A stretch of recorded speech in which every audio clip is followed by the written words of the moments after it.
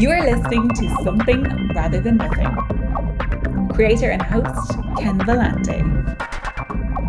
Editor and producer, Peter Bauer.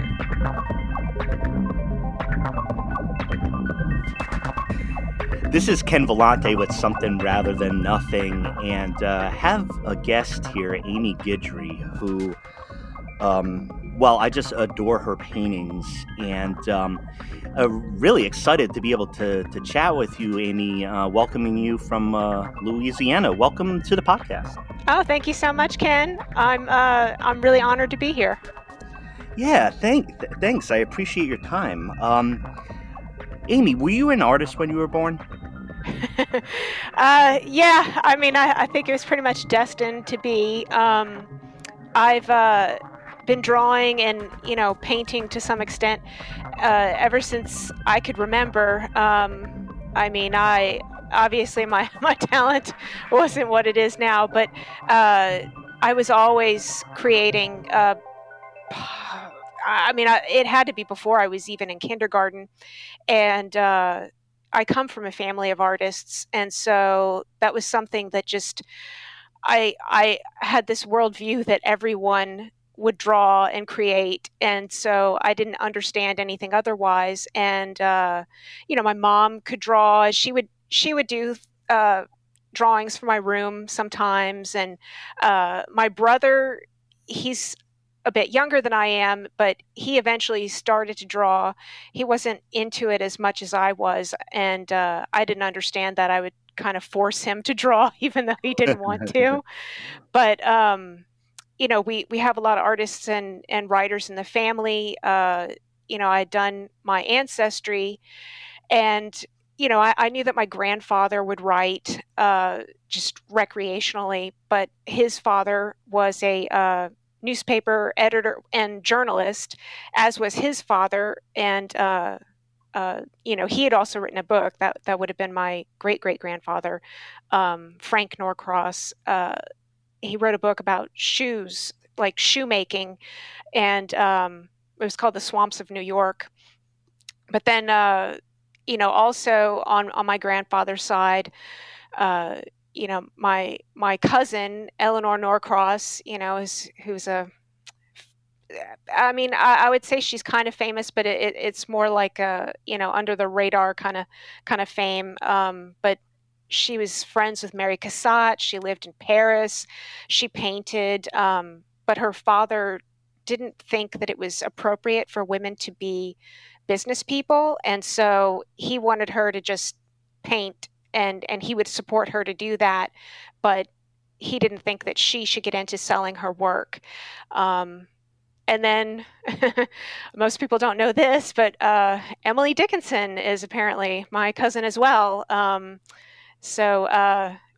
It's just in my blood, like I said, it's something that I've always done ever since I was little, and it was all I ever knew how to do. And it just, it took up all my time. That's all I did. I would draw so much that I would go through like an entire package of typing paper in a very short period of time. And my mom, she said that she threw out so much stuff because I'd create so much, and she couldn't store it all.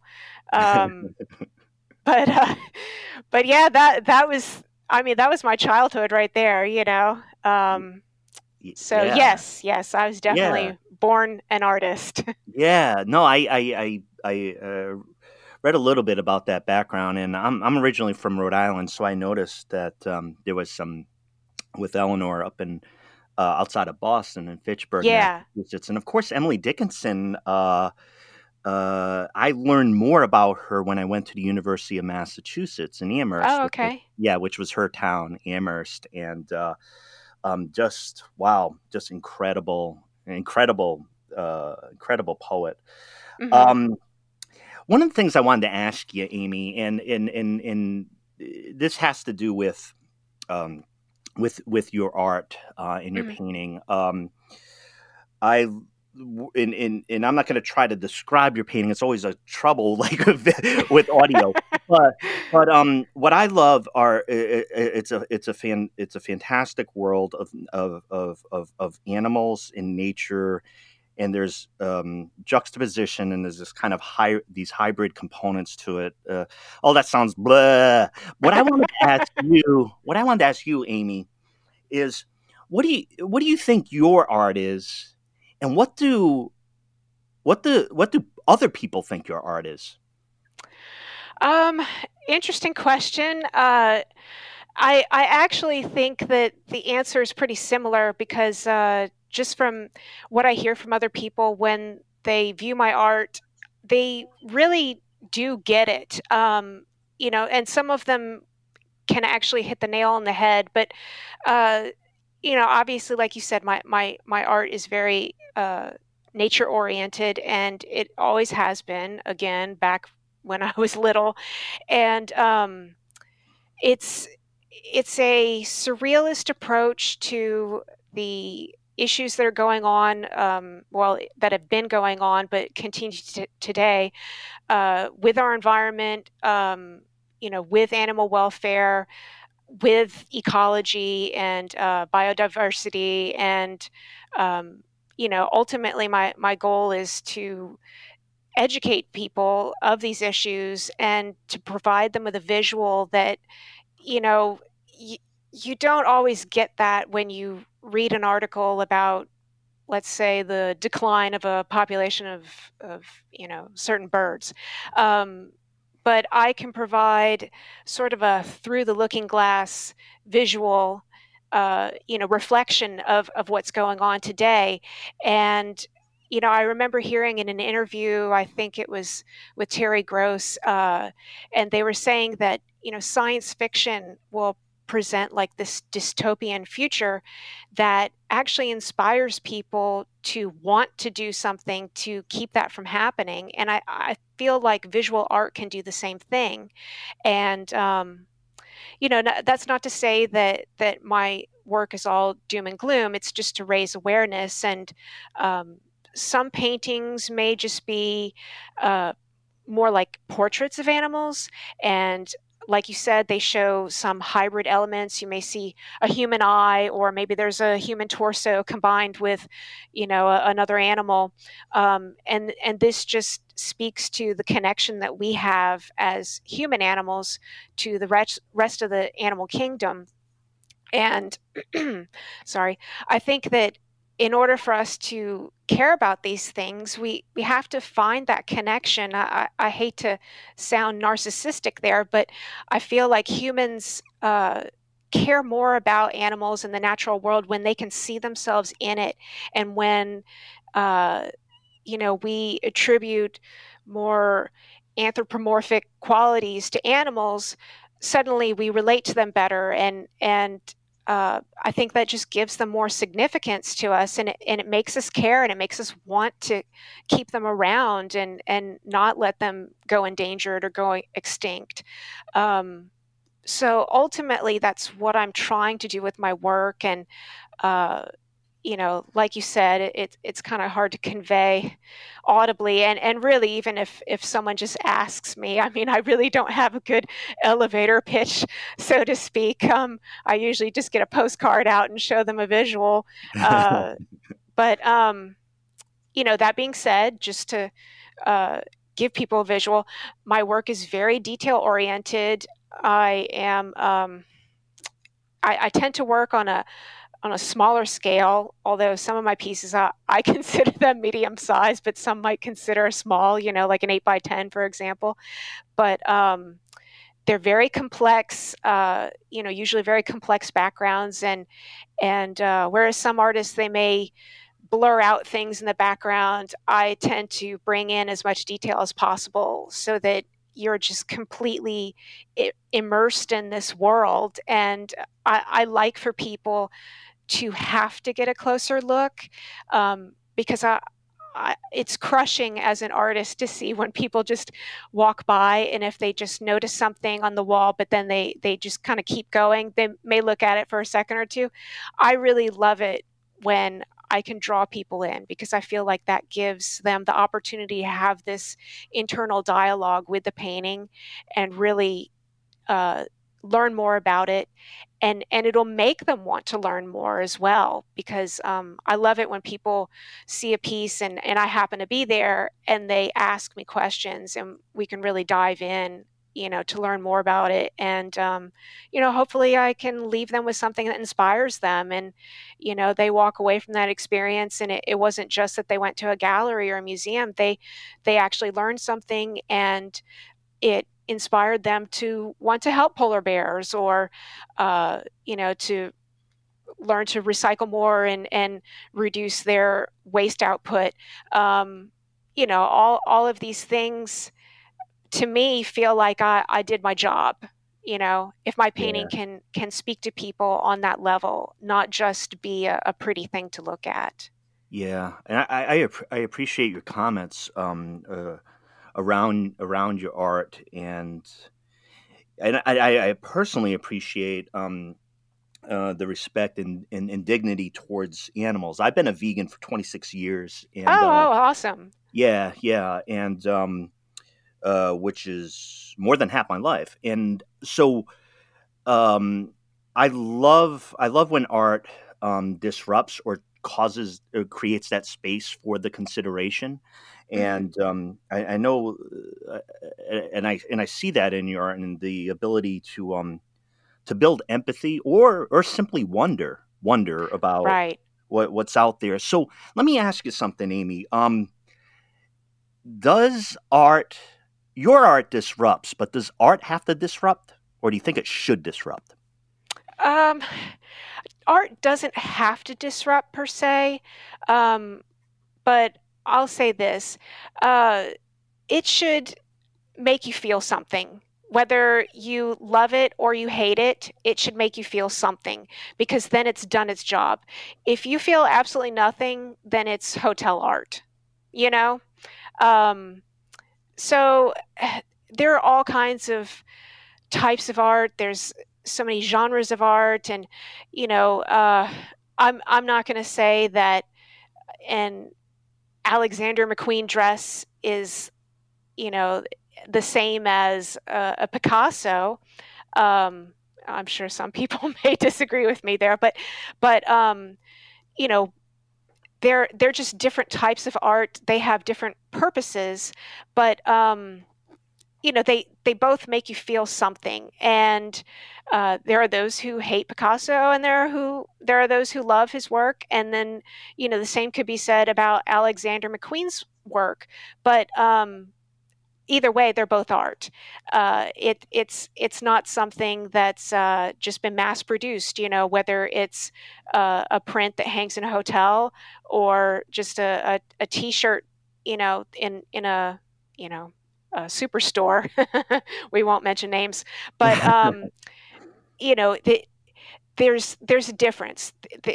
You feel something. There's emotion. It hones in on your personal experience, and that's going to be individual for everyone, obviously. But it's their experience, it's their reality, and it taps into something with them. And like I said, that could be good or bad, but either way, it's touched them in some way. It's elicited a response, and that's what art should do. Otherwise, it falls on deaf ears. It's art is supposed to say something, and you may not agree with it, but it should say something. It should have a message to it. Art is all about expressing ideas and communication. So, anything less than that, what's it really doing? What would its purpose be? Yeah, and thank you. Amy, I wanted to ask a different question. Living up in the Pacific Northwest as I do, it's had a significant impact on the art I create, or simply being in Portland, being around a bunch of artists, expression, space, a lot of it. I've been to Louisiana. I love it. I haven't been all around the state, but when I was in New Orleans, it was I adored the unique American cultures. Like I don't think I could find that anywhere else, and it was so artistic. Hmm. So there was a lot to it. Now I wanted to know if you could just convey does the place where you live and reside, does it bring in unique elements to your art? Yes and no. Obviously, I'm dealing with issues that affect the entire world, so there's that aspect. But um, I am, as you mentioned, the whole vegan thing.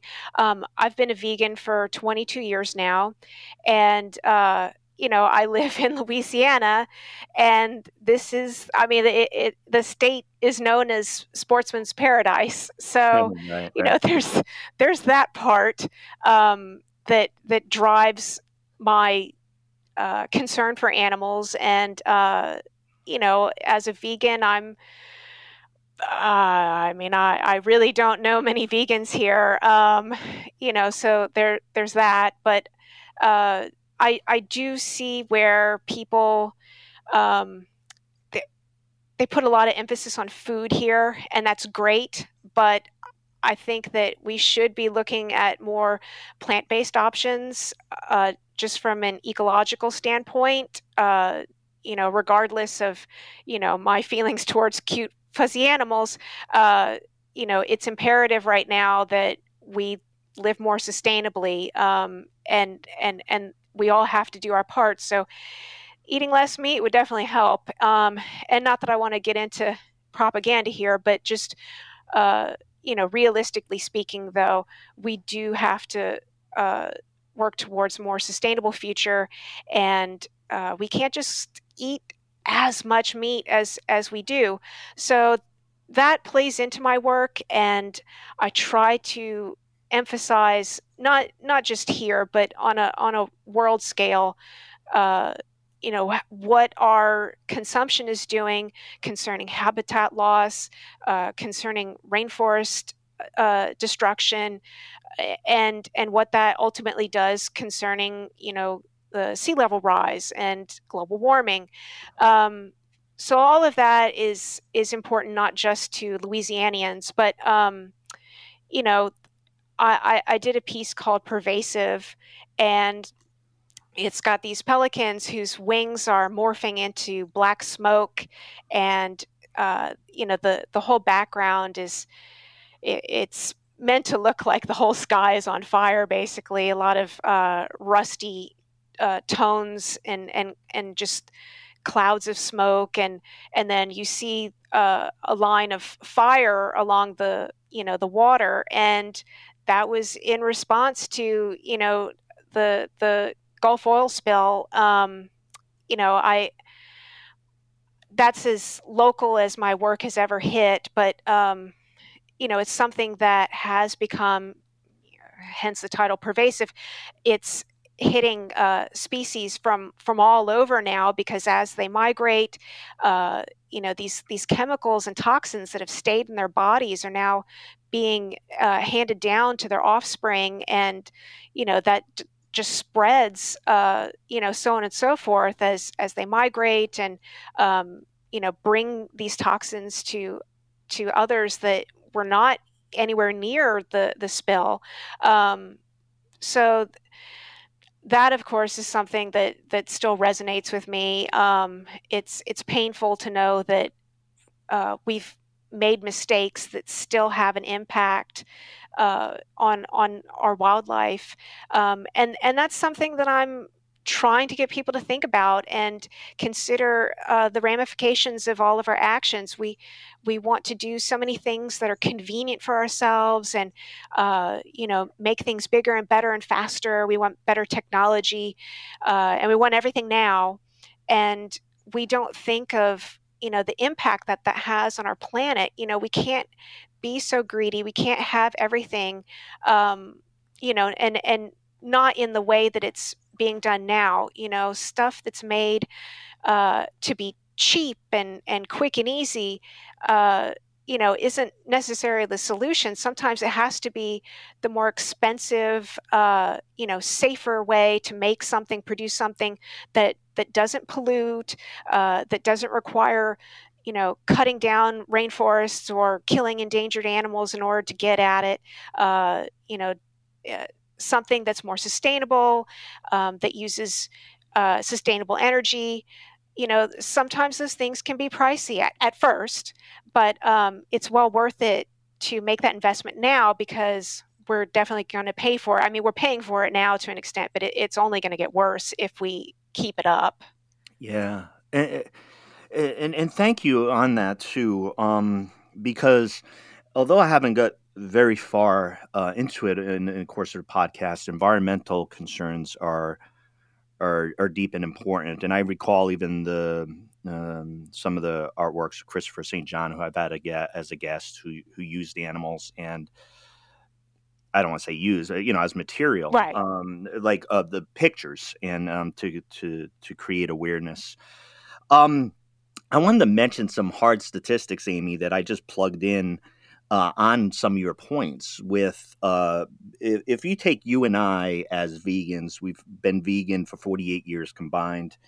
I used a vegan calculator, and between us, we've saved 19.272 million gallons of water.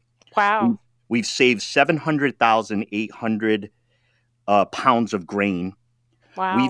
We've saved 500,000 square feet of forest. This is me and you. Yeah, that's amazing.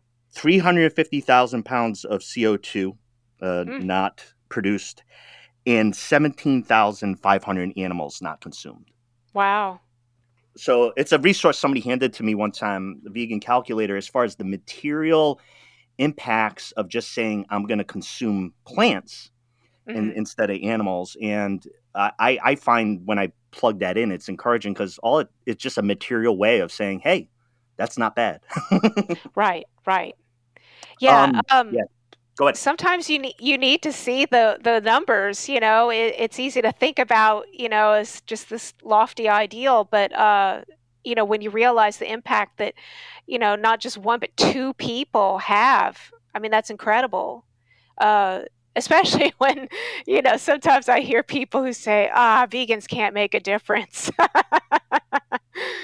Well, those numbers, I think that's proof in the pudding right there. Well, I think just water. I mean, obviously, all those statistics are fantastic. Animals saved, all that type of thing. Mm-hmm. Just the question of water and efficiency. So, right. A different question for you, Amy. Conceptual. What or who made you who you are? Who? That's a very complex question, because there's a lot to it. First off, something that I realized really not that long ago, I used to think that, because I've always done art, that's, that was the driving force, is that I just have to be creative because I love art. It's what I've always known and done. And, I used to equate it to, if you took my art away, that would be like taking away my oxygen. And it wasn't until that, not that long ago, that I realized that it's not really the art that makes me who I am. It's nature. Because, I touched on this before when I said that, I've always drawn animals, and it's from day one when I was born, my dog Juno, she was my life. And that dog was my best friend, like more so than any kid at school, because she was just loyal. She was incredibly sweet and kind, and she was a very quiet dog.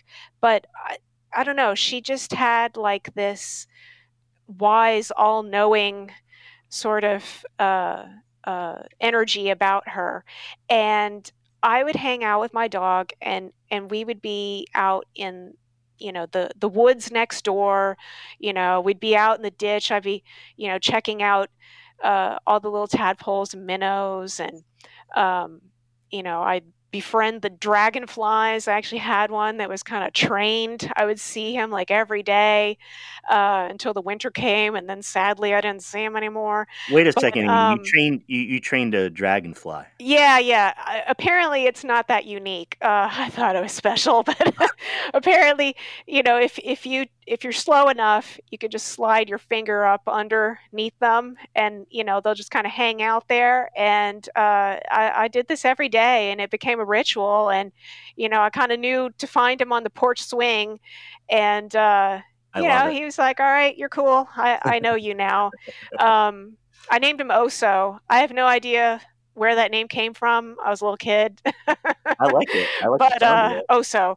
So anyway, Oso and Juno were big inspiration for me. I always cared about nature, and I was always fascinated by it. And I was always drawing animals.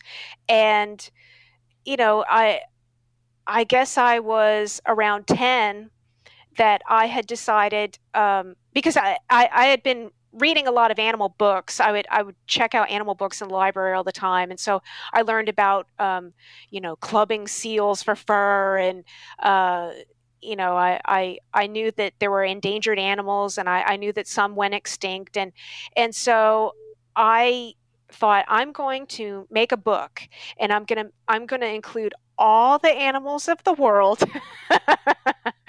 Didn't realize how many species there were. And I thought, I'm going to make people care about these animals. I'm going to make the most beautiful art, and they're going to love these animals as much as I do, and they're going to want to save them.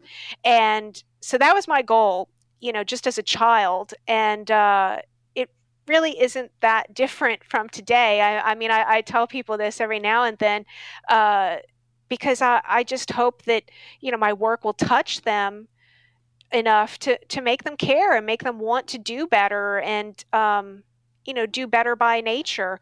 And I'm actually starting to forget your question now. No. Oh, what made me? So that's a hazard of this show. I mean, if it's something rather than nothing, it's a hazard of this show, and it's okay. It's okay. We're just talking about who, like, specifically who or what made you who you are. Yeah. So really, I think it was just nature that, molded me to make me care about it so much, and that's been my focus all this time, even with my art. That's it's what gets me out of bed every day.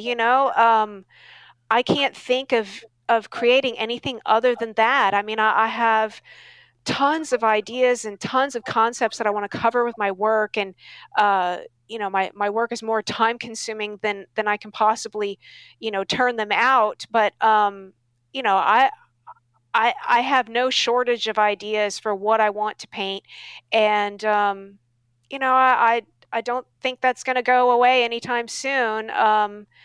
Sadly, but this is just something that has always mattered to me. And I've always been kind of a driven person. I didn't have an easy childhood. That's probably about as specific as I'm going to get. But, it just kind of taught me to persevere. And, no one's ever been able to call me a quitter. And so I think that I'm the right person for this kind of job, Yeah.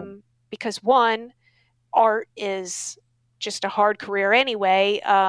You're going to face a lot of rejection, at first. I mean, it's going to be just one after another. So that takes a lot of drive and some inner strength. And, and then the other reason is because, nature needs someone who won't quit on it. And I certainly won't. I'm going to continue to talk about the importance of nature for as long as I live, because it's always mattered to me, and that's not going to go away. That won't ever change. It's just something that, like I said, I grew up with it. I grew up with animals from day one. It's all I've ever known. So that's my mission, Yeah. and that's what drives me, and that's what makes me who I am, I think. Yeah. Well, and I want to just Just recently on the show, I've had um, a guest, Zoe Presley, did forest, forest bathing, forest, the concept of going into the forest or having a connection to nature Mhm. that's kind of a more harmonious or mindful connection to it. It can even be as blunt as, going into the forest, walking through the forest, smelling what's there, seeing what's there, hearing those sounds. But also recently, I did one with the oceans, with Elizabeth Beston in England, and just connecting to what is around us, a little bit of space to notice it, or in your case, with your paintings, um, to put eyes or to put our ears to it. Mhm. I see a very similar dynamic going on. Just notice. Um, we're talking with Amy Guidry, a painter, artist based in Louisiana. Amy, I got the big question for you. Mhm. Why is there something rather than nothing? um, there's always going to be something rather than nothing because, you know, even though we don't always see them, there are so many minute, infinitesimal uh, cells and particles and organisms that are always creating something that it may take time for us to eventually notice it, but they're always creating, they're always evolving, and they're always shaping everything around us, and within us, even, our own cells. They're always replicating and, unfortunately mutating, and sometimes that can go awry. Oh yeah, But even our ecosystem, there's bacteria that are feeding plants, that are feeding insects, that are feeding birds, that are feeding mammals, and so on and so forth. And um, there are all these itty bitty little actions that are going on around us, and so even though you may not see them or hear them, they're always happening. They exist. And even at that, like I looked into some stuff, like Stephen Hawking said that even like in a vacuum state, uh, there are virtual particles and there are space-time bubbles that will just spontaneously appear. Um, you know, and there's always going to be some kind of instability uh, that will make these reactions occur. yeah, Um, so there's always going to be something, yeah, uh, it's there wouldn't be nothing. We wouldn't be having this conversation now, I guess, if there were nothing. None of this would happen. None of this would exist. Uh, there's always something, even though we can't explain exactly where that came from.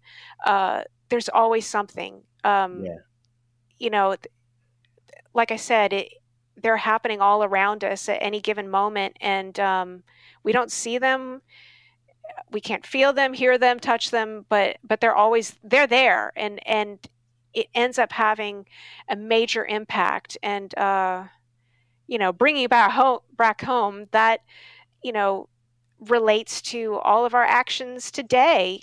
Everything that we choose, to eat, to use, to toss out.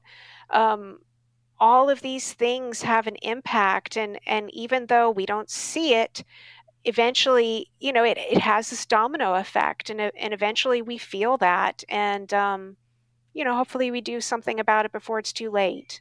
yeah, yeah. And uh, I appreciate what you have to say, and I think one of the big things that I noticed uh, with your works is that they immediately pull you in. And so that isn't easy to do as an artist. Hmm. And I wanted to ask you another question, Amy, before getting into kind of letting the readers know where to find your listeners, where to find your stuff. Hmm. I was very interested in your use of surrealism. Hmm. Um, a lot of people know know of surrealism, or they think of Dali and things like that. But Right. there's a lot of complex notions of surrealism that the popular understanding doesn't get at. I was wondering if you could just explain how you use it, or how you think it's effective, or what surrealism is for you. Hmm. Well, initially when I started this series, I would sometimes look at elements from dreams, and also just like with free association exercises, where I just kind of think of a concept and then just let my mind go, and just whatever imagery would come to mind, which is usually just fragments of something. But I used to use all of these little hazy obscure bits of visual information, and turn them into paintings, and try to fit them into something bigger. And I do use that to an extent, but now I guess I rely more on a lot of just brainstorming and just writing things down. I look at a lot of news articles, and I'll just write down facts and figures, kind of like what you were doing earlier. And I'll just take a concept like that, and I'll just start writing down anything that has to do with it. It could be as simple as something like ice, water, melt, Yeah. and I'll just let it go from there. And I'll start thumbnail sketches, usually just a little something, not the entire idea worked out, but just kind of like the main subject. And I'll take it from there, and I might create like 50 thumbnail sketches around this same concept, and they may be just slight variants from each other, just because I want to include one other little tiny thing, or one little tiny change to it. But uh, that's how I approach my work. But surrealism is something that I've always been interested in, even as a kid. I just remember being struck by any kind of imagery that was, more fantastic and surreal, even whimsical. But I was always drawn to Dali and Magritte and Kahlo, even Botticelli's Birth of Venus. That was probably one of the earliest pieces I'd ever seen as a child. And it was just such an amazing. I mean, I didn't see the original. I saw a print of it in an antique store, but it literally stopped me in my tracks, because Yeah. this mythology, and that whimsical element, uh, magical. I was always interested in that, and I've always naturally been interested in psychology, uh, which surrealism was very much influenced by Freud, and psychoanalysis, and the id, the ego, the superego, and you know um, kind of translating these inner workings of the human mind onto canvas. And um, I've taken that, but I've also applied how we relate to nature, how we see ourselves in nature, um, even seeing ourselves through the eyes of animals.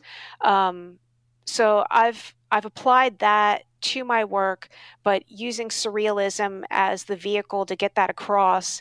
And getting back to what I was saying before about like the reflection of our world, surrealism allows me to illustrate concepts that are fairly abstract to a lot of people, depending on where you live. I mean, if you uh, live in an area where you're suffering from drought and flood and famine and whatnot, that's a very different reality.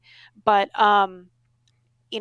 for a lot of people, these concepts, they can't really visualize them, and I can use surrealism to relay that to them, give them a visual, and hopefully inspire them to do something about it then. Yeah. There's some one thing I wanted to mention to you, Amy, is as far as a work of art. When you mentioned, when you mentioned that the Botticelli that just kind of stopped you. Mm-hmm. I had that experience with Las Meninas by Velázquez, and I got into painting because of that painting. I think because, well, it's an incredible painting, but there's so much philosophy and who's the painter, who are the viewer, what are they looking at? There's so many questions that have been taken up with that. Where a painting just opens up that universe, like you said, with the Venus. Mm-hmm. One other thing I wanted to mention, because it's actually my favorite graphic novel, and I think it was kind of written for you, and they're translating it, and they're going to make a show out of it on Netflix in June called Sweet Tooth. Oh, I'm not familiar with that. Yeah, it's by Jeff Lemire, a Canadian writer, and the graphic novel or the series Sweet Tooth is the best I've ever read. And also, it's I don't want to give anything away, but it is about the environment, it is about animals, and it is about post-apocalyptic. Okay. And so that's coming out. So I recommend it to everybody. Yeah. And Amy, I swear, I think they kind of wrote it for you. So take a look. Amy Guidry. Amy, I was wondering if you could point the listeners to where to find your work, see them, whether it's physical in person, if that's appropriate or applicable, online. Yeah. Yeah. Right now, they can see, I have a piece in a group show at Modern Eden Gallery in San Francisco as part of their actual size show, which is going on now through June 5th, in which all the subjects are animal subjects painted at actual size. And then I'll be doing some work for Corey Helford Gallery. That'll be coming up in August. I think that's about all I can share right now about that one. But and that's a wonderful gallery too. Yeah, in Los Angeles, and online. You can find my work at amyguidry.com.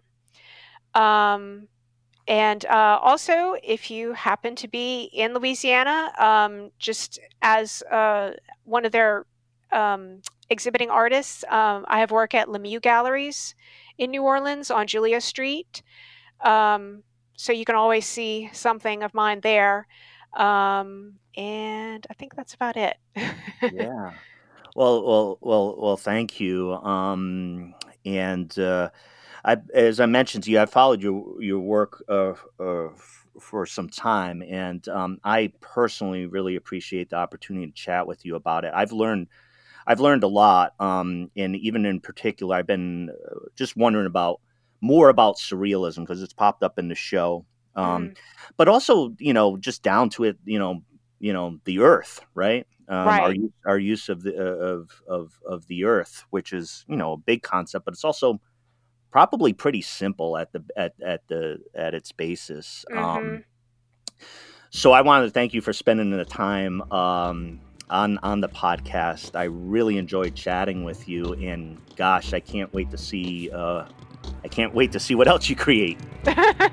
Well, thank you so much, Ken. I really appreciate it. And like I said, I really love having these opportunities to explain my work and give people a little more insight, because like you said, it's an important topic, and it's really simple when it comes down to it. We all just need to be aware. Thank you so much, Amy. Thank you so much, Ken.